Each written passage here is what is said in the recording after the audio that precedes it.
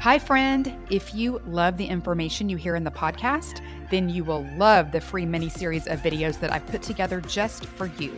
It's all about the biblical blueprint for health and teaches you exact principles I've taught to thousands of Christian women that result in weight loss, better sleep, increased energy, clearer skin, and sharper brains.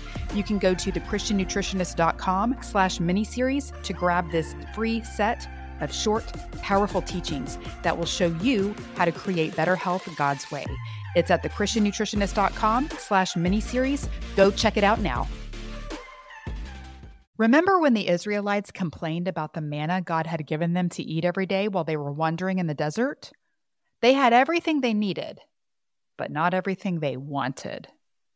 The Bible tells us they started getting extra complainy when some random people tagged along on their journey who didn't know the Lord and became bad influencers on the Israelites. It says in Numbers 11, "The rabble with them began to crave other food. And again the Israelites started wailing and said, 'If only we had meat to eat. We remember the fish we ate in Egypt at no cost, also the cucumbers, melons, leeks, onions, and garlic.'" The Israelites became discontent with what they had because of the people around them. It happened back then, and it happens to us today. We often have bad food influencers around us that allow us to become discontent with the real food God has given us. Whether it's a friend who leads you to poor choices, an ad promoting fast food, or even the devil on your shoulder saying, "You've had a really hard day. You deserve a cookie or 10.